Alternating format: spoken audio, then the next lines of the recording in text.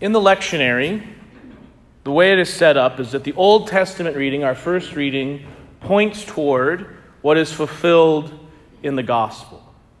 And this week we get even more parallels because the Old Testament reading closely parallels another Old Testament reading. So in the book of the prophet Nehemiah, what we have historically is the Jewish people returning to Jerusalem after the Babylonian exile and reestablishing and rebuilding the temple. And in that moment, after these years of exile and hardship, where many of the Jewish tribes were lost, they come together and they are reminded of the covenant God has made with the Jewish people through the law. And as we heard in that reading, they rejoice and they are so overwhelmed that they are reduced to tears. This reading from the book of the prophet Nehemiah closely parallels Deuteronomy. In the book of Deuteronomy, Moses, after 40 years of wandering with the people in the desert, as they are preparing to go into the promised land, rereads to them and reminds them of the covenant, the law God has made with his chosen people. And in that moment of anticipation, they are reminded of God's grandeur and love for them. And again, we see this in the gospel. This is how wonderful and beautiful our readings are today. That we are reminded after a struggle, after a difficulty, of God's love for us and the fulfillment of his promise.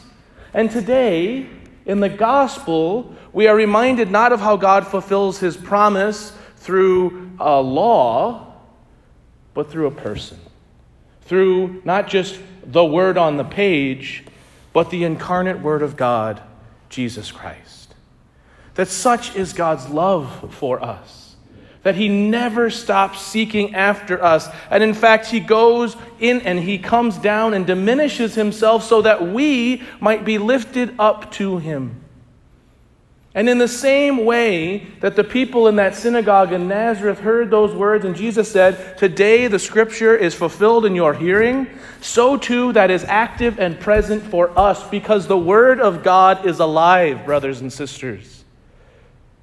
The word of God is living and effective, the letter to the Hebrews reminds us, sharper than any two-edged sword. It is not some empty or dead word on a page. He is alive and risen from the dead.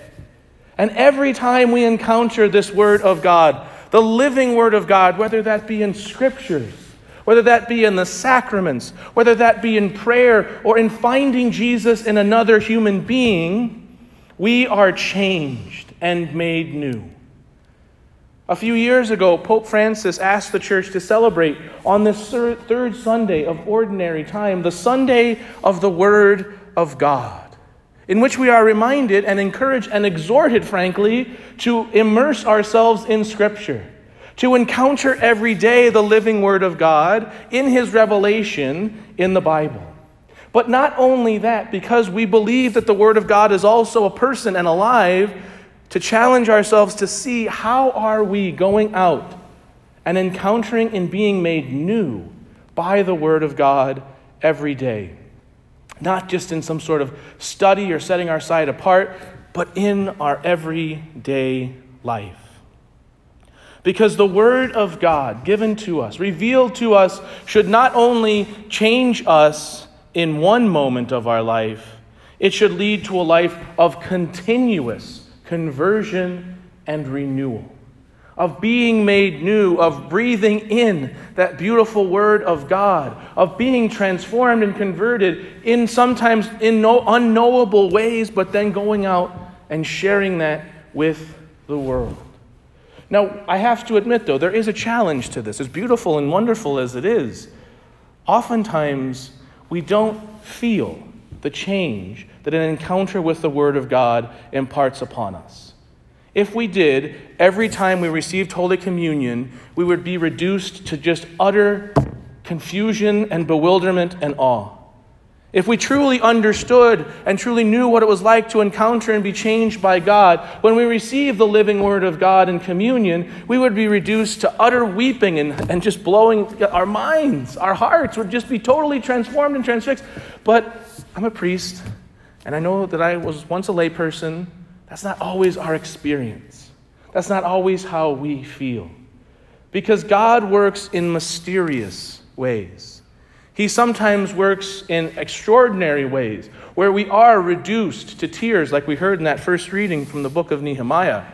But oftentimes, it's a slow revelation, a changing of our heart, our attitude, our mind toward another person, toward an idea. Over time, we start to see and revel in the mystery of not only our own life, but of the incarnation. That our life is an incarnational manifestation of the Word of God. That it's something that is being revealed to us in time, in person, and on our terms also. God loves us so much that He comes to us and works with us and in our reality, so that He can call us and change us to something greater, to something more. But we don't often feel it. But perhaps even more so than that in our own experience of God, we don't often just settle into who we truly are meant to be. Right? We look to sports or things like that, and everybody wants to be the quarterback or the superstar. Not everybody wants to be the left guard, the unknown person. But for a team to be successful, they need that person, whoever he or she is, to do that role successfully and well, even if nobody recognizes it. And so too in the church, we must recognize that we are each uniquely gifted and called. In the history of creation, there is no one exactly like you. And that is why we believe that from conception until natural death, every life is essential, is necessary, deserves protection and support in every conceivable way. We are called because St. Paul reminds us to be great in the fact that each one of us has unique gifts to contribute. But if you're anything like me, you don't want to be a toenail or a hair follicle. You want to be the heart. You want to be the head. You want to be the hands or the feet. You want to be something great. But God calls us in who we are to be great. We can think that because I'm not as smart or athletic or as beautiful or as successful, that somehow my life doesn't matter or isn't as important. But it is in the small sacrifices, it is in the total gift of self of each and every one of us in our own unique way that makes this mystical body of Christ so beautiful. And it helps us also to encounter the Word of God in each other. We can think so often in our lives that God is over there, I'm over here, and somehow God will just reach down and find me in this moment. He'll lift me out of my reality. But brothers and sisters, through your baptism, you have been made another Christ. Mother Teresa was known for every morning exhorting the sisters, you have just seen Jesus in the Eucharist, you have just spent time with Him, go see Jesus in the poor. Our life of being a part of the body of Christ, of encountering the Word of God, requires time set apart for prayer, but also time of service, where we are looking for and engaging and encountering the Word of God, living and effective among us.